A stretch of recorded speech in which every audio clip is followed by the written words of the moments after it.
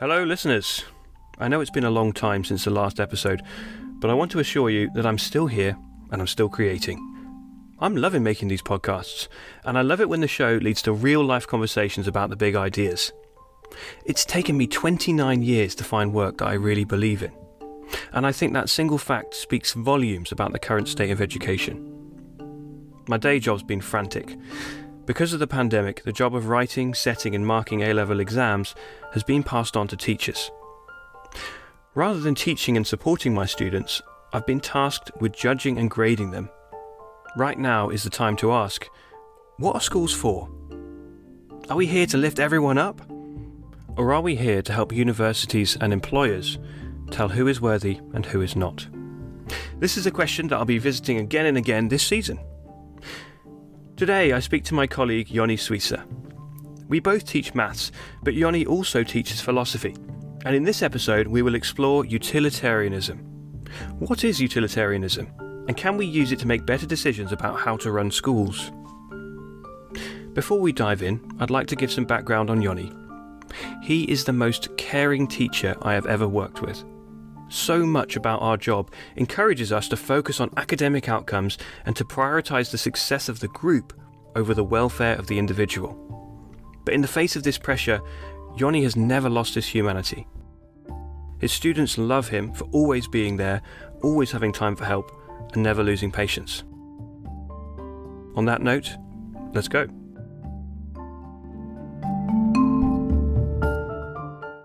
Hi Yoni, thank you so much for being here. Thanks for having me. So, can you tell me, what is utilitarianism? So, utilitarianism it's a word that's kind of used to describe a lot of things today, but classically it was a theory developed by Bentham, and it was practically developed to affect policy change. So he kind of wanted to affect government and help government implement more fair laws and create more fair laws.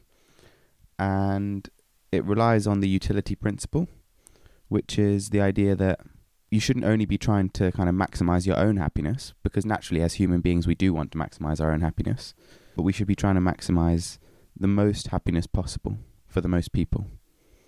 And for Bentham, happiness was the same as pleasure. For a lot of utilitarians, more modern utilitarians, they've kind of said that it's different things. So for example, Peter Singer talks about happiness being actually your preferences being satisfied. But yeah, classically it was just about maximizing pleasure, minimizing pain, and for the most people. And I think what a lot of people don't know is that it was only ever intended for government. So like to kind of affect these, like, I guess like it was intended for kind of like institutional reform. So it sounds to me like it might be really suited to something like education, because this isn't just looking at how to make decisions as an individual, but as an organisation, how to do the most good for the most people would be a good guide. Yeah, I think it's definitely applicable. And like most of the time when government do use it, it is for these kind of like massive institutions like in the NHS, and that's the most kind of commonly cited examples. So how, in the NHS, how would they use utilitarianism?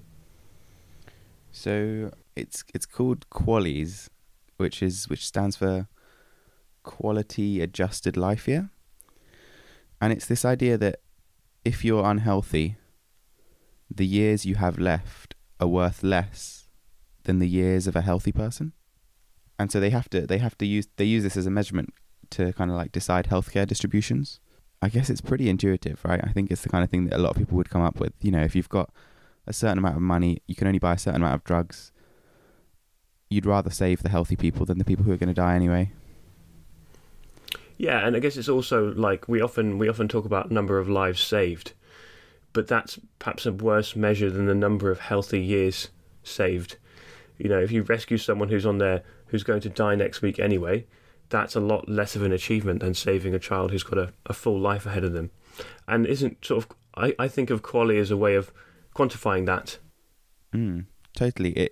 It kind of like takes the purely, it's almost like an improvement on utilitarianism, because it's like slightly less focus on quantity and trying to make a bit more focus on quality, which is actually what Mill does. So Mill Mill comes along and he kind of says that Bentham's theory is far too quantity focused. I mean, Bentham literally, when he sets it out, he literally gives people this kind of like toolkit to perform. They call it the utility calculus, and you're supposed to kind of like measure the 7 different aspects of pleasure within any action and tally up the points.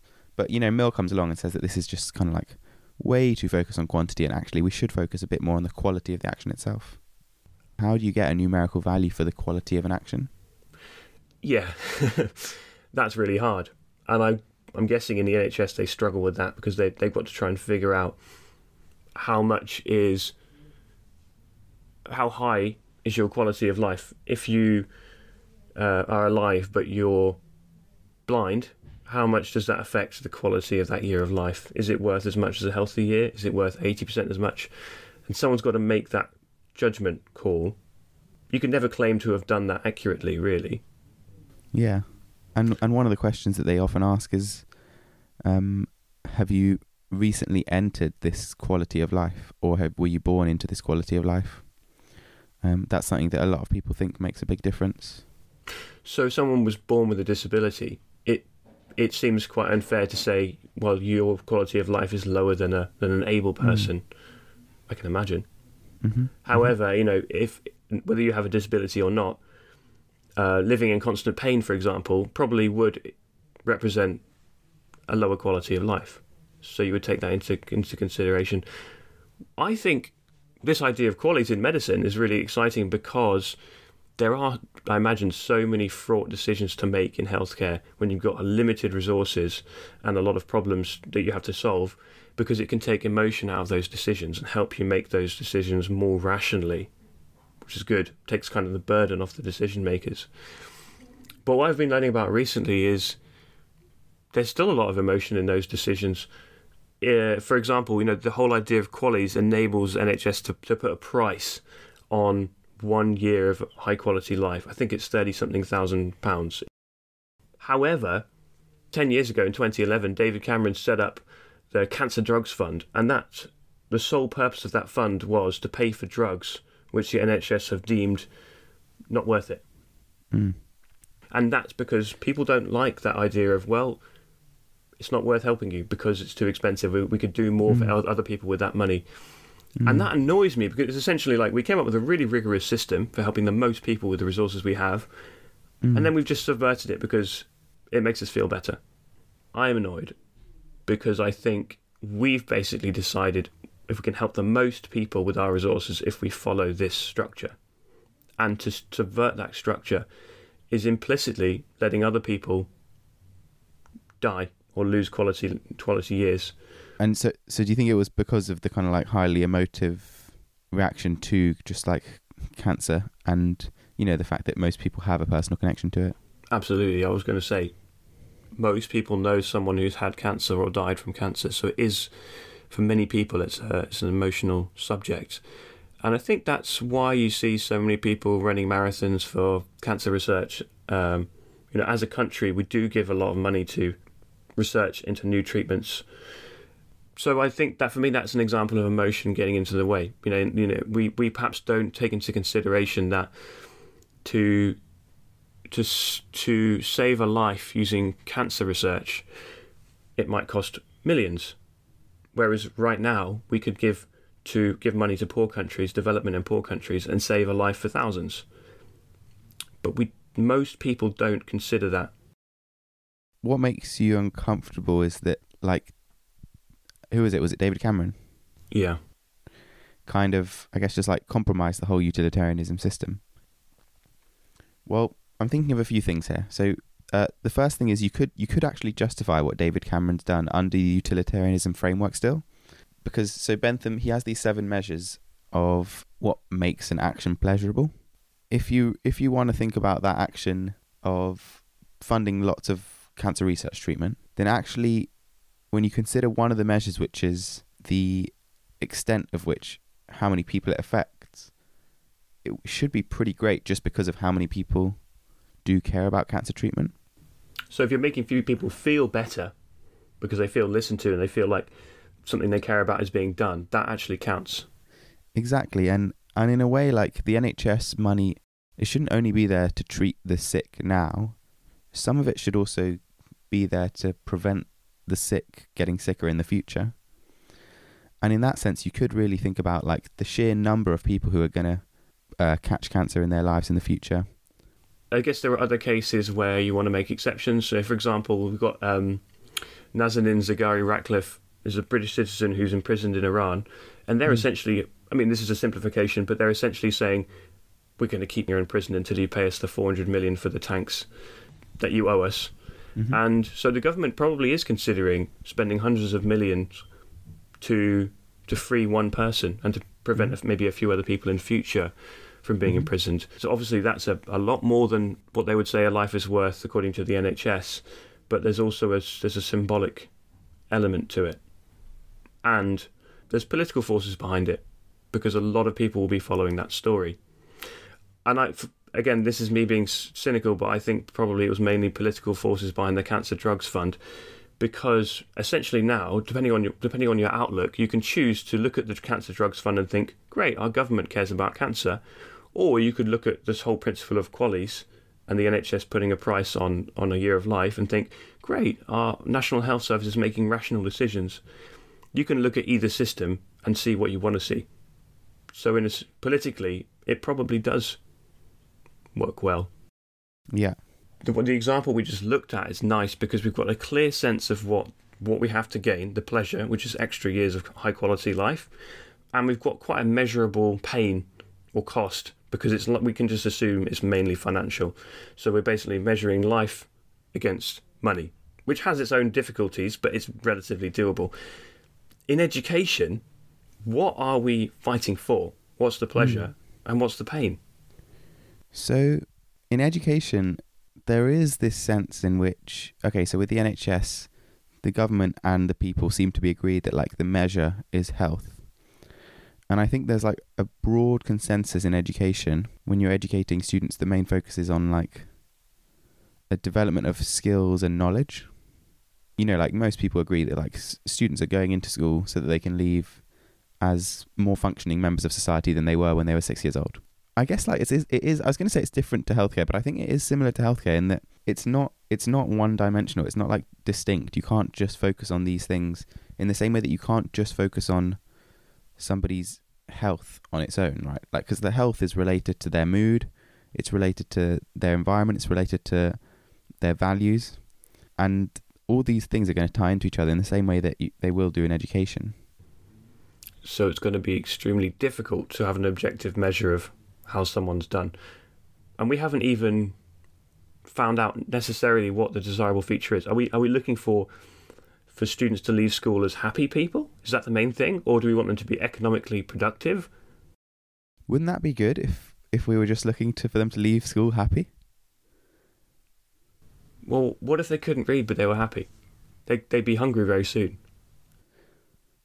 I guess, yeah. I mean, like, yeah. It suggests that like happiness is something that you can just like achieve and then be done with, and then you're like, okay, great, I'm a happy person now, which I don't think is true. Yeah, you're right. We want them to leave with like, we want them to leave and be able to be independent and survive out there. So in some senses, that depends on how much infrastructure the state already has, actually. Because if you've got a state with a lot of kind of like welfare, yeah. If you've got a state with a lot of welfare systems, good welfare systems, then I guess you'd be less worried about kids leaving school and becoming homeless and jobless and... Well, I think our culture definitely doesn't value worklessness. Even if you have got a safety net, I think we think someone's not happy unless they are in control of their life. And part of that control is being financially independent. So obviously being destitute, being hungry and unwell is the worst, probably the worst outcome. And yes, if we have a welfare system that works, hopefully no one will have those problems. But I think that's like a pretty bare minimum. We'd rather people left school feeling in control of their destiny and with the tools to succeed. Yeah, do you think you left school feeling in control of your destiny? No, I don't think I left school with everything I perhaps needed.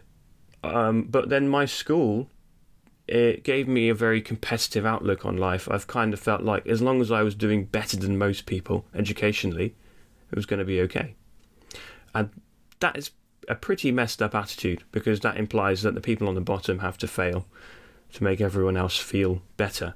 And, well, I think before we go on, we can kind of get one example out of the way, which is the financial element, because you could boil everything down to money and say, well, education has a financial cost, which is well known, and we can make an estimate of the financial benefits of education.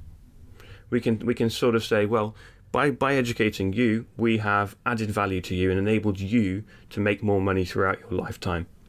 So we can do some sort of calculation to think whether school is a good investment in someone economically. And that's probably easier than any other prism of looking at this. However, there would obviously be big problems to educating just in the name of making people more productive. I mean, school would essentially be job training, and we wouldn't have any concern for like the child's well-being. We're just measuring how well paid of a job can you get at the end. Why wouldn't we have any concern? I think eventually we might actually start to, like the initial blueprint might look horrific, but eventually you'd realise that actually for a student to leave in a position where they can kind of get these really high paying jobs, they'll need to be secure in themselves, they'll need to be confident, they'll need to be able to care for themselves, they'll need to have soft skills, they'll need to be able to deal with rejection well, if they're going to go out there and apply to all these like highly competitive finance jobs, let's say. And so I think eventually we'd realize after the few trial runs that actually, even if we do just want them to leave school and earn the most money possible, it might end up pretty similar to the system we have now, to be honest.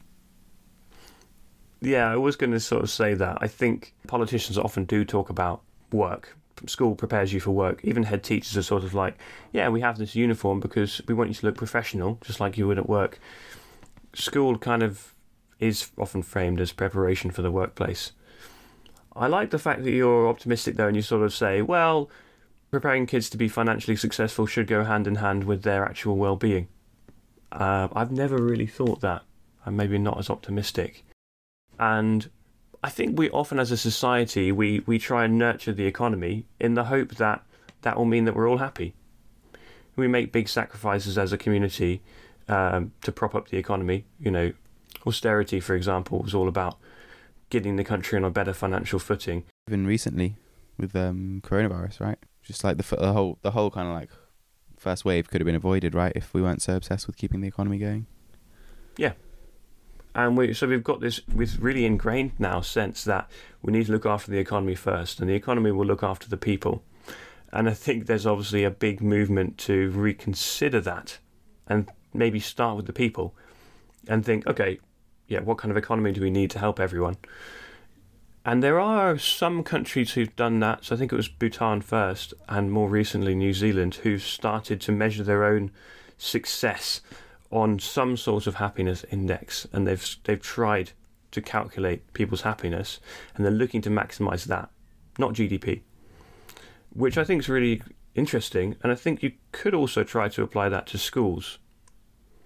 Although, as we said earlier, just being happy on graduation isn't maybe the best measure, and I would perhaps kind of break it into two. I think a good education for children is one which gives them a happy childhood and a happy future. And I think you have to have both. And by happy, I don't just mean being in a good mood all the time, I guess. I mean, yeah. Well, what do we mean? Well, yeah, I mean, like, being in a good mood all the time is actually a pretty good measure of happiness, I think, but it's an unrealistic one.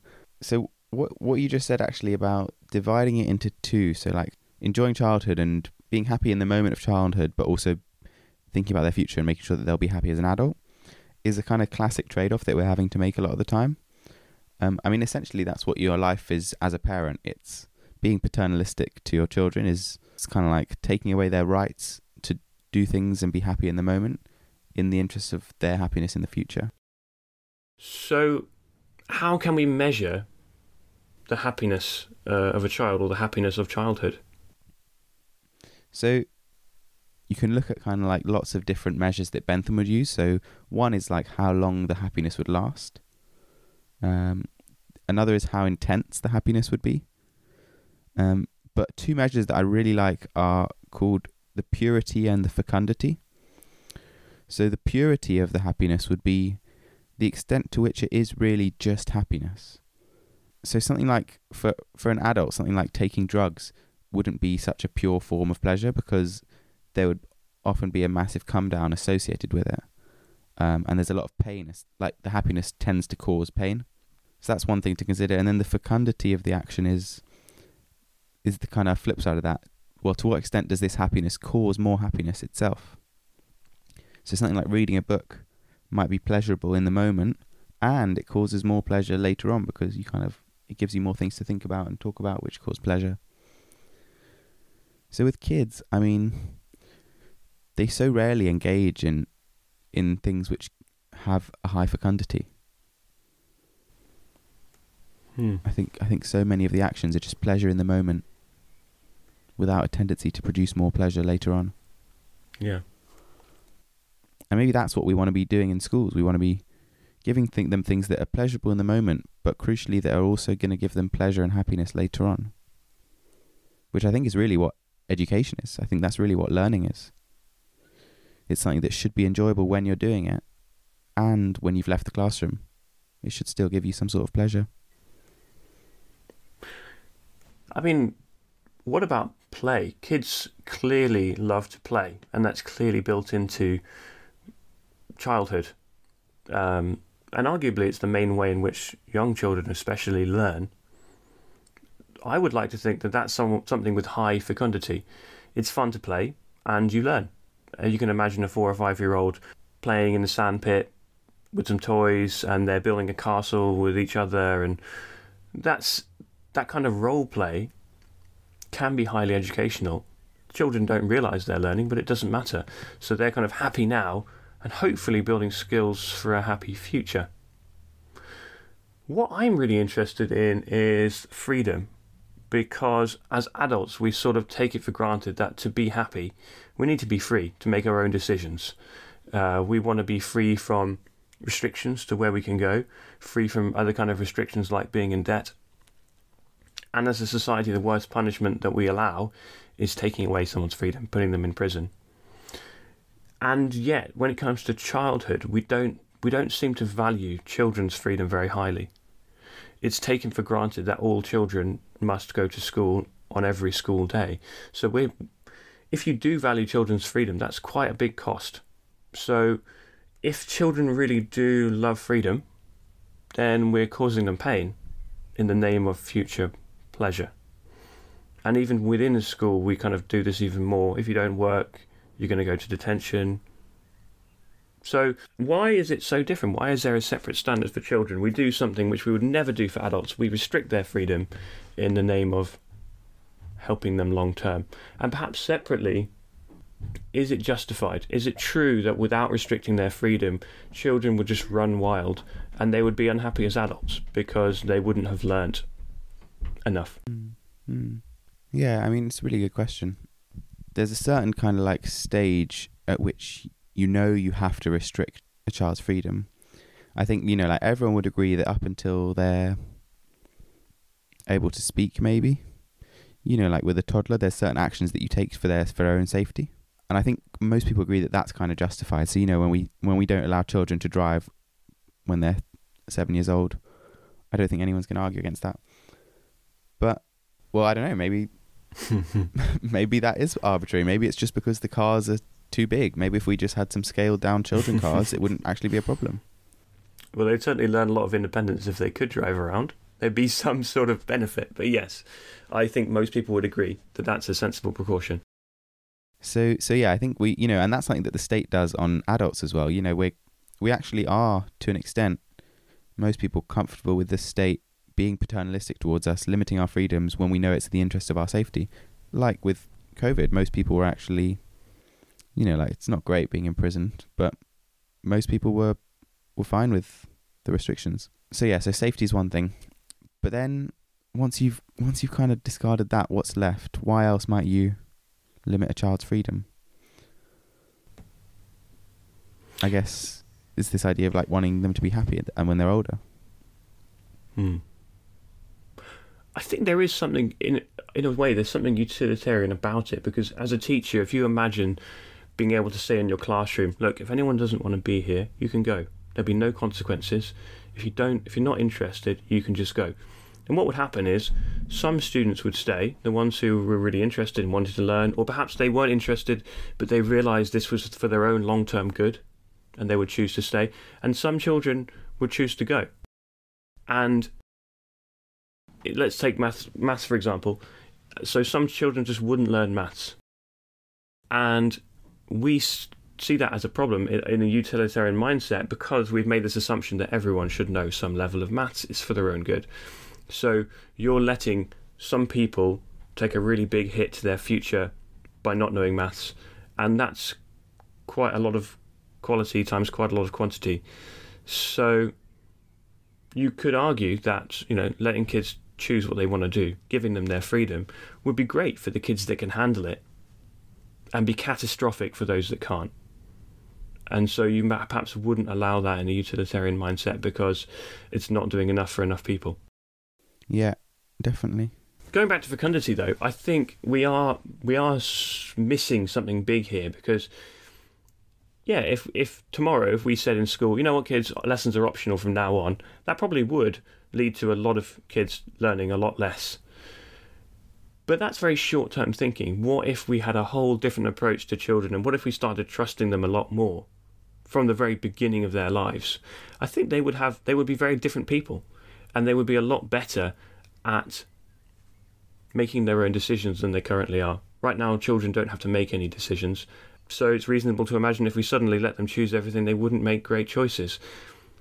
But if from the beginning we treated them with a little bit more trust, perhaps restricting their freedom all the time wouldn't be necessary.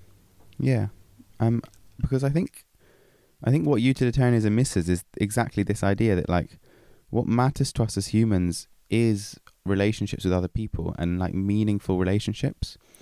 And just because we've stopped forcing students to do a certain thing, it doesn't mean that we've stopped caring about their future. It doesn't mean that we don't still want them to go to our maths lessons.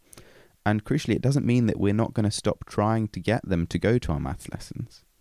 I'm not going to just kind of like be super passive about it if a student isn't turning up to my lessons 3 weeks in a row. And by engaging them in the conversations around why they're not going and why I think they should go, their kind of desire to go to the lesson will eventually, if it does come up, be so much more meaningful than them just being forced to go. And this is what you see with homeschooling students. Yes, they weren't forced to do anything by an adult, but they end up doing a lot of the same things that non-homeschool students do. But they really believe the good of it, because they've engaged in these conversations with lots of adults in a meaningful way, which kids in school never do. Most kids don't even see teachers as human beings, let alone other adults that they could talk to and express their opinions and desires to. I think that's massive. I think that, according to our own system of measurement in education, which is exams, people can do really well on paper, and yet they could never have had that experience of learning something because they really believe in it, and learning something because they really want to. And I've had a lot of these conversations recently with friends, and most of my friends, are on paper educational success stories. They've done well in school, they've gone to university and all that. But so many of them essentially say, I finished my degree and I didn't know what I was interested in. I honestly didn't know what I actually cared about, and I didn't know how to learn something. They essentially had chosen the thing they were best at in school, pursued that at university, done well, but they'd never really had to think, wait, if no one forced me, what would I actually be interested in learning? Exactly. And you have glimpses of students doing that in their school career. Maybe sometimes in year 9, they have like one intense week where they have to think about what they'll do for their GCSEs. But, they're never kind of like really encouraged to think about that throughout their time at school. And if they are, it's impossible to do it genuinely, because they know that they're just being forced to do things anyway. And then, like sixth formers, they do have a bit of time to think about what they want to do, but it's not enough time. It's kind of like, it's superficial. I mean, for me, learning about homeschooling recently, one of my biggest concerns about homeschooling was that students end up specialising too early. You know, if their parent who's helping them learn doesn't know anything about maths, they could give up maths at the age of 12. And I always thought that's very unfair because you're taking away options from the child. But I'm not so sure anymore. I think, you know, if a child really does have a choice in what to learn, then they have time to think about it. They have time to consider what am I interested in and what do I want to follow. And then it doesn't seem so bad when you stop learning something at the age of 12 because you're making a clear-headed decision. Whereas in school, if you never give someone a choice, then saying you've got to drop 4 subjects when you're 14 does seem a bit harsh because they've never really had a chance to consider what they care about. And so I used to be more on the side of I prefer the US system where every student learns more or less everything until the end of school. But now I think that fails too because it never gives children a moment where it's like, hey, in this time, you choose what you learn. Mm-hmm. You decide what's important. Yeah, we're obsessed with this like well-rounded jack of all trades idea. We don't want to close any doors to them, but that stops people like being able to really explore something that they love and are passionate about, and it often kills that passion.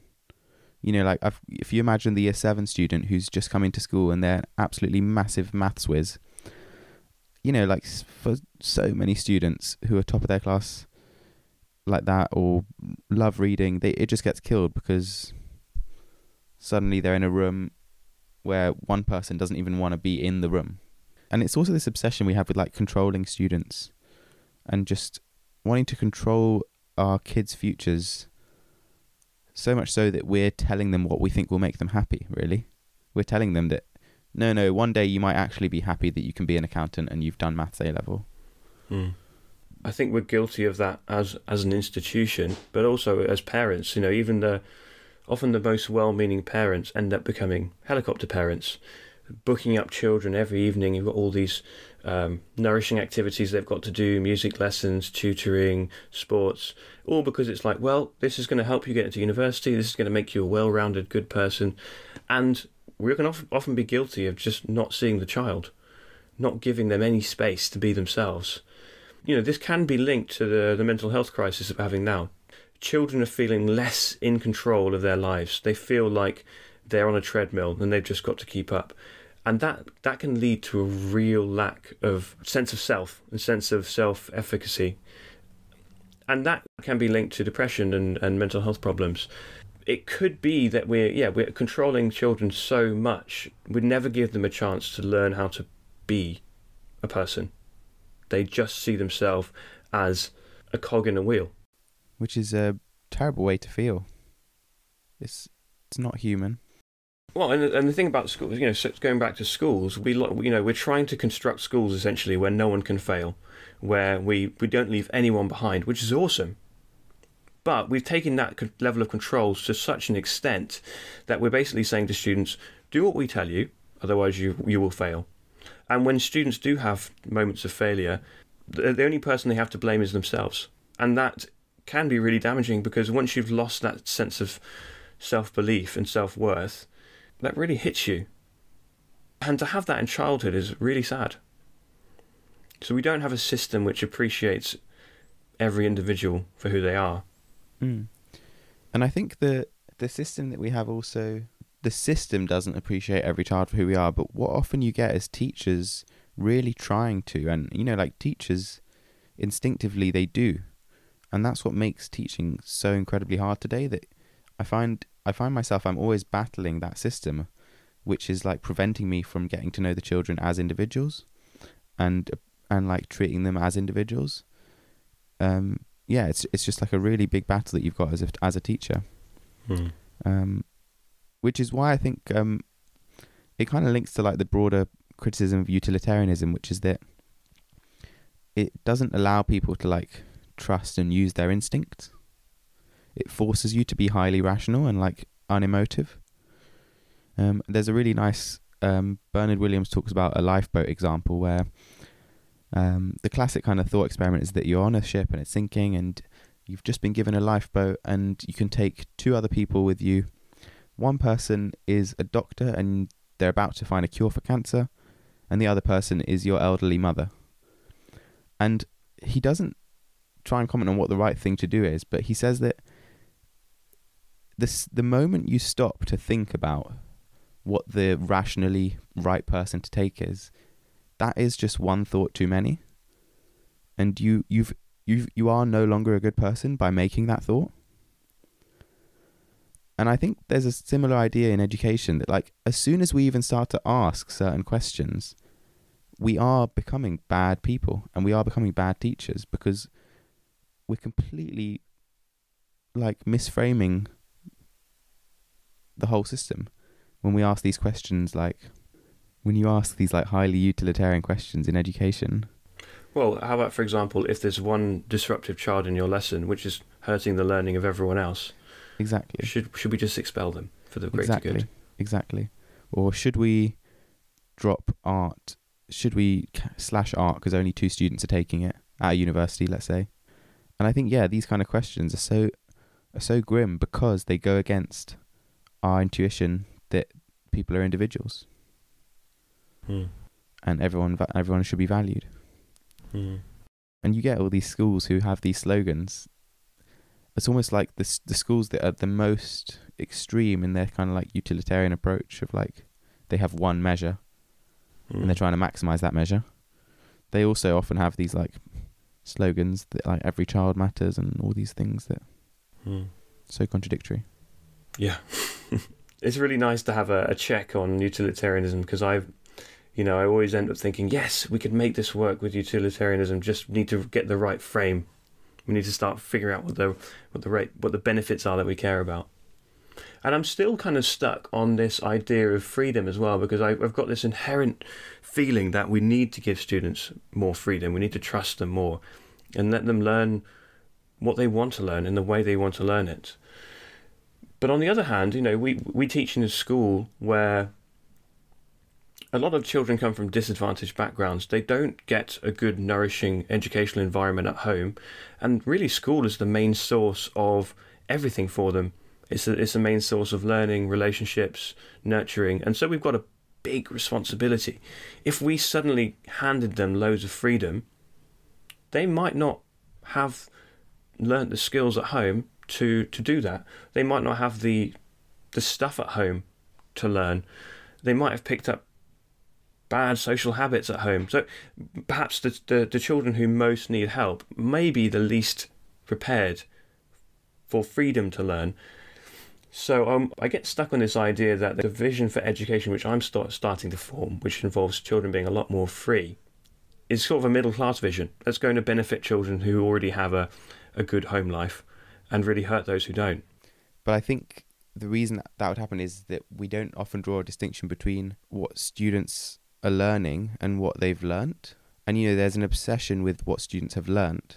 Like a high-paying job will look for a student who has learnt lots of things, or has learnt the right things, or has learnt the right things at the right time, rather than focus on, like, how a student actually learns. So I think you're right. In the current system where, you need to get an A star in maths to become an investment banker, it's incredibly unfair that we would let a student completely drop maths in year 9, let's say, or not even try and take the A level.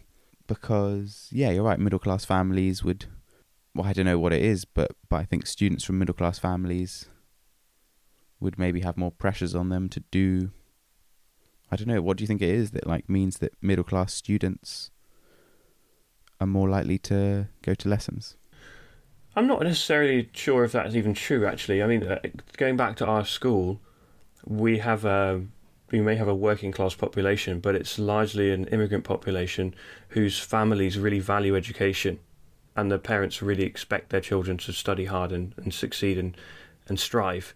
So perhaps maybe there would be a lot of children choosing to go to lessons. But I also think there's a sense of what do children do when they're not in school, and I think middle class parents are almost obsessed with making sure their children are always learning, whereas this is, of course, generalising hugely, but the working class mindset is more to be sort of natural growth parenting, which is essentially just let the kids get on with it and they'll grow up naturally, as long as there's no trouble coming from school Just let them do what they want and expect them to behave. And that's not going to teach them how to play the violin. So it depends on what you value, because that natural growth parenting can really help children develop independence in a way which mollycoddled children wouldn't. So I think there's definitely different ways in which children of different backgrounds are prepared for more freedom. I think it's only a problem because the current system, it ranks them in a certain way. I think like you could still have a system that ranks students, but the current system ranks students in a way that would benefit people who have got parents who are very proactive and involved rather than parents who are passive. And I think that's what's wrong, yeah. Yeah. And you were saying something about we care a lot about what people know, not about their capacity for growth. And I think that's really powerful because, you know your class of students. If you were a CEO and you had to hire one of them, you wouldn't necessarily hire the one with the highest exam grades. You know who's got the best attitude. You know who's the best at teamwork. You know who's the person who could really teach themselves something. You know who's got the most commitment and drive. And that very rarely, it doesn't necessarily correlate closely with exam performance. So we are obsessed with what you've proved about yourself and less about your ability to grow. And at the same time, of course, in schools, we're obsessed with making sure students can prove themselves in the exam, not that we turn them into someone who can learn and adapt. Our school 21, says it's all about preparing kids for the 21st century. So perhaps it's more about the skills that you need in a modern world and modern workplace, which is great. That's better than teaching people classics, in my opinion, and outdated knowledge, which isn't so important. However, I would argue there's so much uncertainty about the future that the only thing we can really do to prepare students is make them adaptable people and give them the skills to adapt to a changing world. And I just think that like being institutionalized from the age of 6 is a surefire way to like destroy any kind of like adaptability.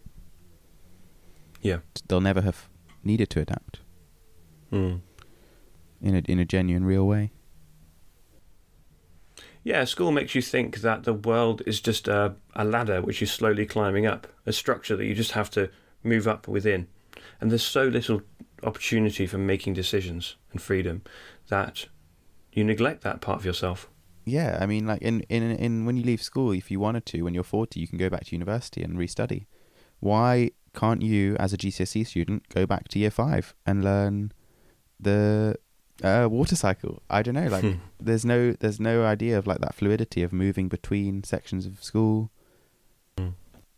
I would love to go back to just like any year in school, but especially those younger years of like when there's no pressure from the teacher for an exam and you're learning these big ideas from scratch. So, Johnny, to summarise, do you think that utilitarianism is a useful way of thinking about education? And if so, how would you use it? As much as it's got its flaws, basically I like what Bentham did because he really hit the nail on the head with some of the reasons why we think an action is good. You know, sometimes we think an action is good because it's more intense than another action. Sometimes we think an action is good because it lasts longer than another action. Sometimes we think an action is good because it's more guaranteed, it's more certain than another action. Sometimes what matters is how far away it is in time or how close it is, like when will it happen. This idea of fecundity and purity that we talked about, and the extent of the action, so like what are the knock-on effects. Now what I don't like is that it focuses on the actual outcome rather than the action itself. But I think those are all really important measures to think about. So the biggest one is this idea of like just certainty, I think, for me. And if we take that to education and schools, we often choose actions as if we are certain of their outcome and their effect on the student when they're just completely not. That's what I like about Bentham, that these kind of 7 steps can be used in different contexts. And in education, this certainty one is a really useful one to think about. You know, forcing a student to do maths for 5 years when they hate it is not going to guarantee that they're going to be more financially independent when they're older. It might actually just guarantee that they'll have mental health problems because they've been in a bottom set maths class being essentially tortured for 5 years of their life. It might just completely give them crippling self-confidence issues when they're older. So I think Bentham's good because he really hits the head upon like the complexities of what makes something a good action or not. Thanks, Johnny. That was an amazing summary. And I think we could talk about this for far, far longer. For me, perhaps what I'm going to take away is that obviously economic reward isn't the main measure of how successful your education has been, but we don't necessarily have as a community, we don't have a viable alternative. We haven't really decided what education is for, and so we can't really begin to measure whether we've achieved that goal. So what I'd like to do is figure out what is the desirable outcome of education, and then work from there. How can we measure it, and how can we achieve it? I think, yeah. And any ideas? Maybe we could start with adults and find out who's a happy adult, and try and figure out what qualities do they have which make them happy. Do you think there's a certain danger in measuring it inherently? As in, like, the second you start to measure it, it's already like a really dangerous place to be, because what you're trying to do is reduce something incredibly complex to a single measurable thing. Yeah, I think it's pretty dangerous. Eventually you can end up in the same place we're at now, where you're just ticking boxes so that you can meet your happiness quota. But to make decisions quickly or easily or objectively, don't you need to boil things down to a simple measure? Yes, but why do we need to make them quickly and objectively and effectively? Why does the government need to make these decisions? They don't really, if they trust the adults running the schools. I think that's a good point. I guess I would say so that to take emotion out of decision making, or to take prejudice out of decision making, you need a framework. But maybe that's not true. Maybe we need more trust in that realm as well. Right, Yoni, thank you so much for today. I'm going to ask you one more thing before we finish. If there was one thing you could change about education, what would it be? I would make people consider the relationships in schools when they make decisions about schools. You know, like, it would be nice if the government thought about the kind of relationship that a math teacher is going to have with their students. If the math teacher is having to stand at the front and always justify the compulsion of the subject to them, and how damaging that could be. On like a more internal level, like, I wish that some of the SLT, when they're making decisions about like what we have to do with our coaching groups, for example, which is essentially like, you know, like the more pastoral side of school, how is it going to affect meaningful relationships that we've built with our students when we're suddenly having to become this cold teacher that's suddenly like, that's just having to do things? And, you know, that moment when we have to stand in front of the students, they know that we don't agree with what we're having to do, but we're still doing it. It's just incredibly uncomfortable and damaging, I think. Great, Yoni. Thank you. That's really nice food for thought. Thanks for today. It's a good start to my Sunday morning. Thank you.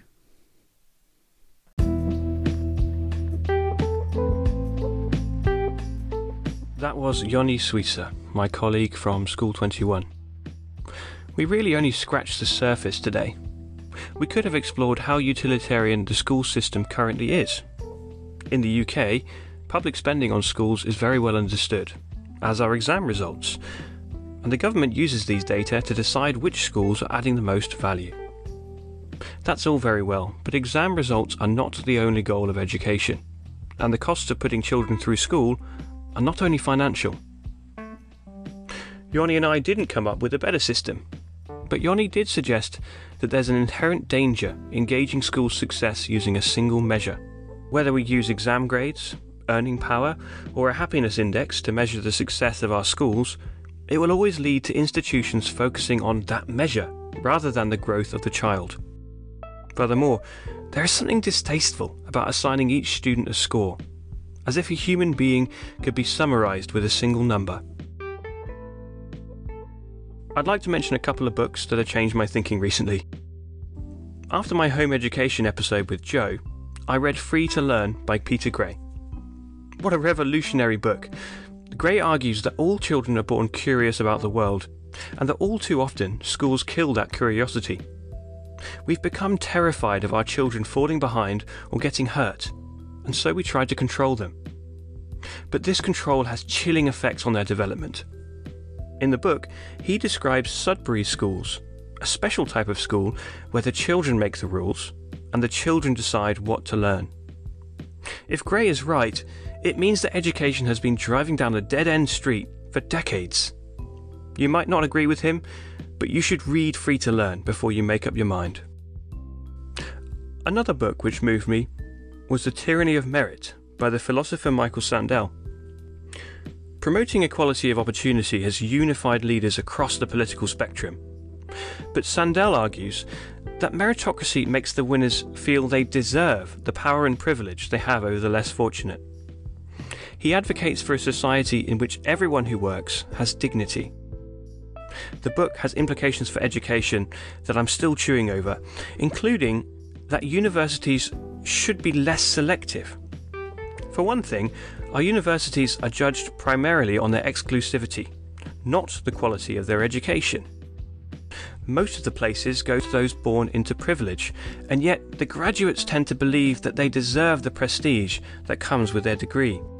If we could build more randomness into the allocation of places, for example with a lottery, it would better reflect the truth that worldly success is largely the result of chance. I'll be back soon with a new guest. Thanks for listening, and keep on learning.